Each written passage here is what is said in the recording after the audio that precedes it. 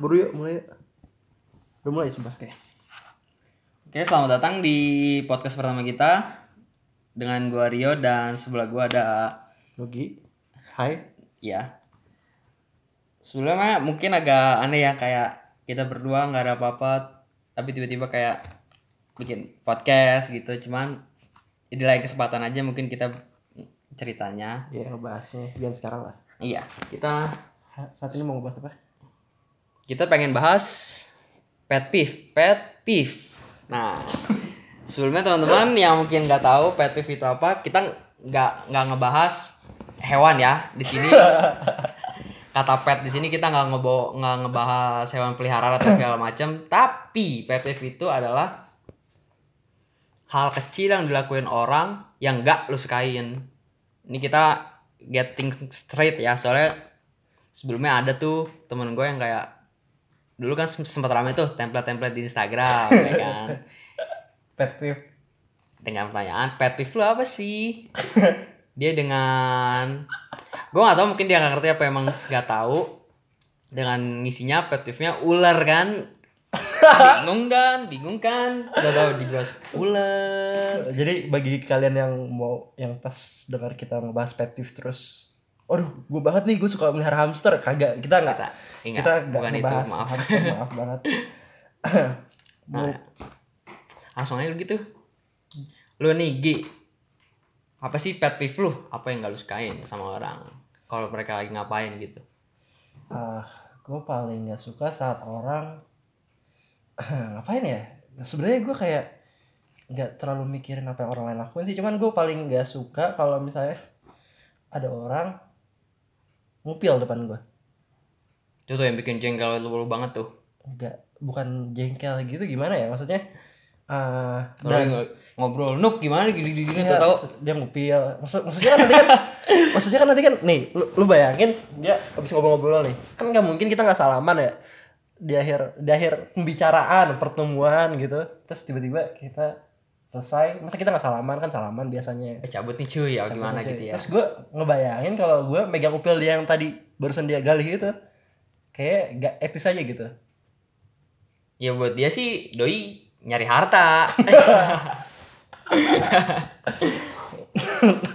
Kalau nggak nemu gali terus. Nggak dapat pakai kelingking, pakai telunjuk. Gue belum pikiran lagi, lu dulu yuk. Nah, kalau di gue sih yang gue nggak suka tuh kalau orang makannya ngecap, bener-bener. Ya gue dong. Wah, lu dong, gue nggak suka sama lu. Nggak, tapi yang bener-bener ngecapnya tuh kayak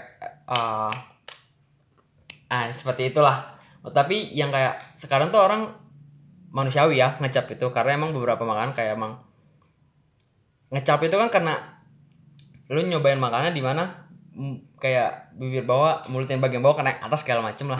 Tapi lu tuh kayak ada orang yang ngecapnya wih parah. Jengkelin banget dengarnya, kayak yaudah sih makan enak banget apa gitu loh, kayak ngeselin aja tuh. Gue nggak suka banget orang yang kayak gitu. Apalagi ya, gue belum kepikiran lagi sih. Mungkin yang pet peeve, gue paling gak suka lagi kalau misalnya orang lagi jalan nih, terus kayak masuk personal space kita, tau gak sih? Kita baru kenal, terus udah masuk personal space. Over friendly ya, terlalu friendly. Iya, kayak udah baru kenal tapi udah, maksudnya udah ngeliat isi teks HP gue gitu. Lo ngerti gak sih? Vokaleri segala macam gitu ya. Kagak, maksudnya kayak gue lagi ngechat terus tiba-tiba dia di samping gue ngeliatin isi teks gue, tau gak sih? Anjir, itu Lo lagi ngapain sih? Iya. Lihat dong, ya ampun. maksudnya apa sih, lo tuh siapa gitu? Di hidup gue lo baru dateng. Wah, gila. Kalau chat gue tadi presiden, lo pengen tahu isi teks presidennya apa? Secret, sangat rahasia. Apalagi lo, kalau lo Ada nih, gue inget nih. Gue paling gak suka orang ngeludah atau sama sih. ngeludah di jalan. Iya, parah itu lo. Parah. Tapi maaf, mungkin ini lebih agak subjektif, apalagi kalau misalnya gue ngeliat cewek ngeludah. Karena cowok jorok, oke lah. Tapi kalau ngeludah gue nggak suka. Cuma cewek yang kayak cewek tahu-tahu ngeludah tengah jalan tuh kayak ya ampun, main sama siapa sih gitu. So gue pernah sekali cuy. Gue lagi waktu itu lagi di stasiun lah, stasiun Manggarai waktu itu gue lagi jalan dan tiba-tiba gue ngeliat temen gue ibu-ibu jalan sama anak sama suaminya sepertinya atau sama siapanya gitu, dan dia dengan santainya ngeludah, tapi harus tahu dia ngeludahnya ngambil reak dong kayak waduh buset deh, bener-bener wow gila, gue liatnya udah asem banget tuh mulutnya. aduh parah sih, yang keluar putung rokok itu dari tenggorokannya. Gue langsung bener-bener berhenti lagi jalan tuh, gue berhenti langsung kayak mundur dikit kayak ngindarin dia lah, gue kayak langsung ngindarin dia kayak bener-bener ya ampun, bener-bener ibu-ibu.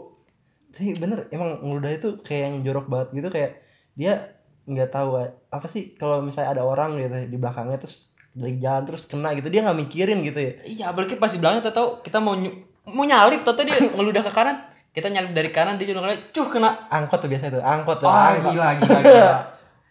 Itu celudahin balik kayak gitu ya. Apalagi pet peeve lo? Sebenarnya hal kecil sih, cuma kayak iya apa sih ini orang yang bakal bikin kita ngerasa kayak gitu sih. Terus mungkin ada juga kalau bohong kali ya, klasik banget kan bohong orang segini, tapi yang bohongnya jelek. Contoh. Parah, nggak bisa kayak gue mau kesini nih gini, tapi taunya enggak. Kayak kemarin yang si Ragot. Oh iya. Kayak ya mungkin emang konteksnya bercandaan, cuman kayak ini kita nggak nge-hate ya, cuman ini lucu sumpah lucu banget. Beberapa occasion kayak orang ya kayak lu di mana nih? Ya gue udah di sini nih, udah nyampe apa segala macam, tapi kayak mana ada sih orang gue udah nyampe duluan, tapi kayak orang itu nggak ada tuh, kayak jeleknya bohongnya jelek banget tuh. Tapi lucu sebenarnya, cuman jelek lucu. Ya jelek aja. Bohongnya bagusan dikit kayak. Aduh.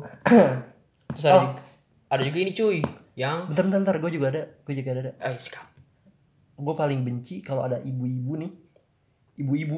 Kalau nggak, biasanya sih ibu-ibu, soalnya gue nggak rasis, cuman biasanya ngelakuin itu ibu-ibu.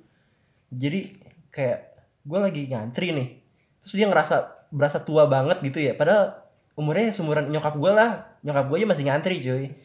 Gue lagi ngantri, enak-enaknya gue lagi ngantri panjang cuy.